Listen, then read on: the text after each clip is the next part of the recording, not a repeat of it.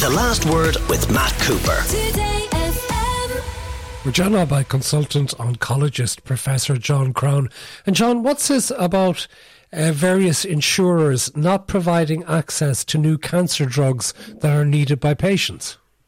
Matt, thank you for having me on to highlight this important issue. But obviously, as will be known, I've had great concerns for years about access to cancer drugs. And not just me, but the community of Irish cancer specialists have had. And for patients that are dependent on the public system, we in general have relatively slow access compared to other countries. Now, that's a whole other day's work, and I completely understand that we all practice medicine and oncology in a context. There's an economic and social context, and every penny we spend on cancer drugs is a penny which is not available for other critical aspects of the health system. But the funny thing that's happened in the last couple of years, the private insurers, or the so-called private insurers, and of course VHI is not particularly private, it's owned by the state and it's really more like social insurance, but the insurers had tended to follow the lead of the public health system, that if a drug was not approved for reimbursement in the public health system, they would not approve the reimbursement of it for their own clients, for their own members. Now VHI broke ranks with this about over the last year.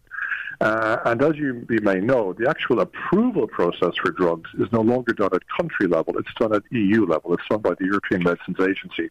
The decision that's done at country level is reimbursement. So the EU, the EMA, decides that the drug works, it's safe enough to be marketed, it's sufficient advantages over existing treatments that it should be out there. And then it's up to individual countries to decide if they want to pay for it or not. So in Ireland, we've had relatively slow access in the public, but the VHI, over the last year, changed their policy that if a drug was approved at European level, even if it was not approved for reimbursement in Ireland, they would, on a case-by-case basis, and I must say they've generally looked favourably on any applications we've made, make the drug available to their members. So that's been a huge advantage. But unfortunately, the two traditionally private insurers, Irish Life and Leia, have not followed suit.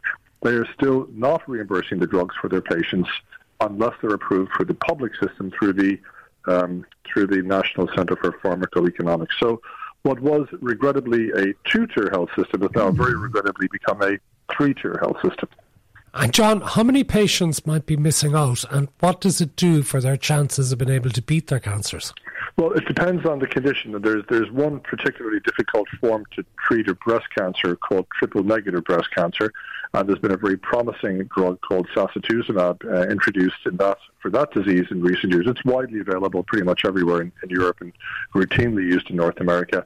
We have not had good access to it here, except as part of what's called an expanded access program, where the company, basically on a grace and favour basis, decides that they will make it available to a certain number of patients. But the drug is approved at European level.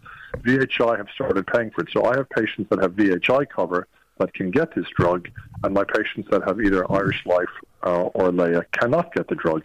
And there are other drugs in that situation, one for a particular kind of cancer that arises in the ducts in the liver, another one for a certain kind of uterine cancer, some indications for some of the more aggressive kinds of skin cancer, and one other important one for bladder cancer. These are all drugs which are approved at European level, widely available. It's very regrettable indeed to me that they're not available to Irish public patients. But as well as that, we now, even within the cohort of patients that have taken out separate insurance, there is now a stark division. If you have VHI, you have a substantial advantage in terms of access to cancer drugs compared to other customers who are clients of the other insurance companies. And this is something I think consumers need to be aware of. Now, there may be other advantages, I'm not sure, in terms of premium or coverage for other procedures. I can't speak to that. But all I can tell you is that for cancer care, there is now quite a striking disparity in access to cancer drugs between those who are VHI insurance and those who are insured with other companies. Professor John Crown, consultant oncologist, thank you. The Last Word with Matt Cooper. Weekdays from 4:30.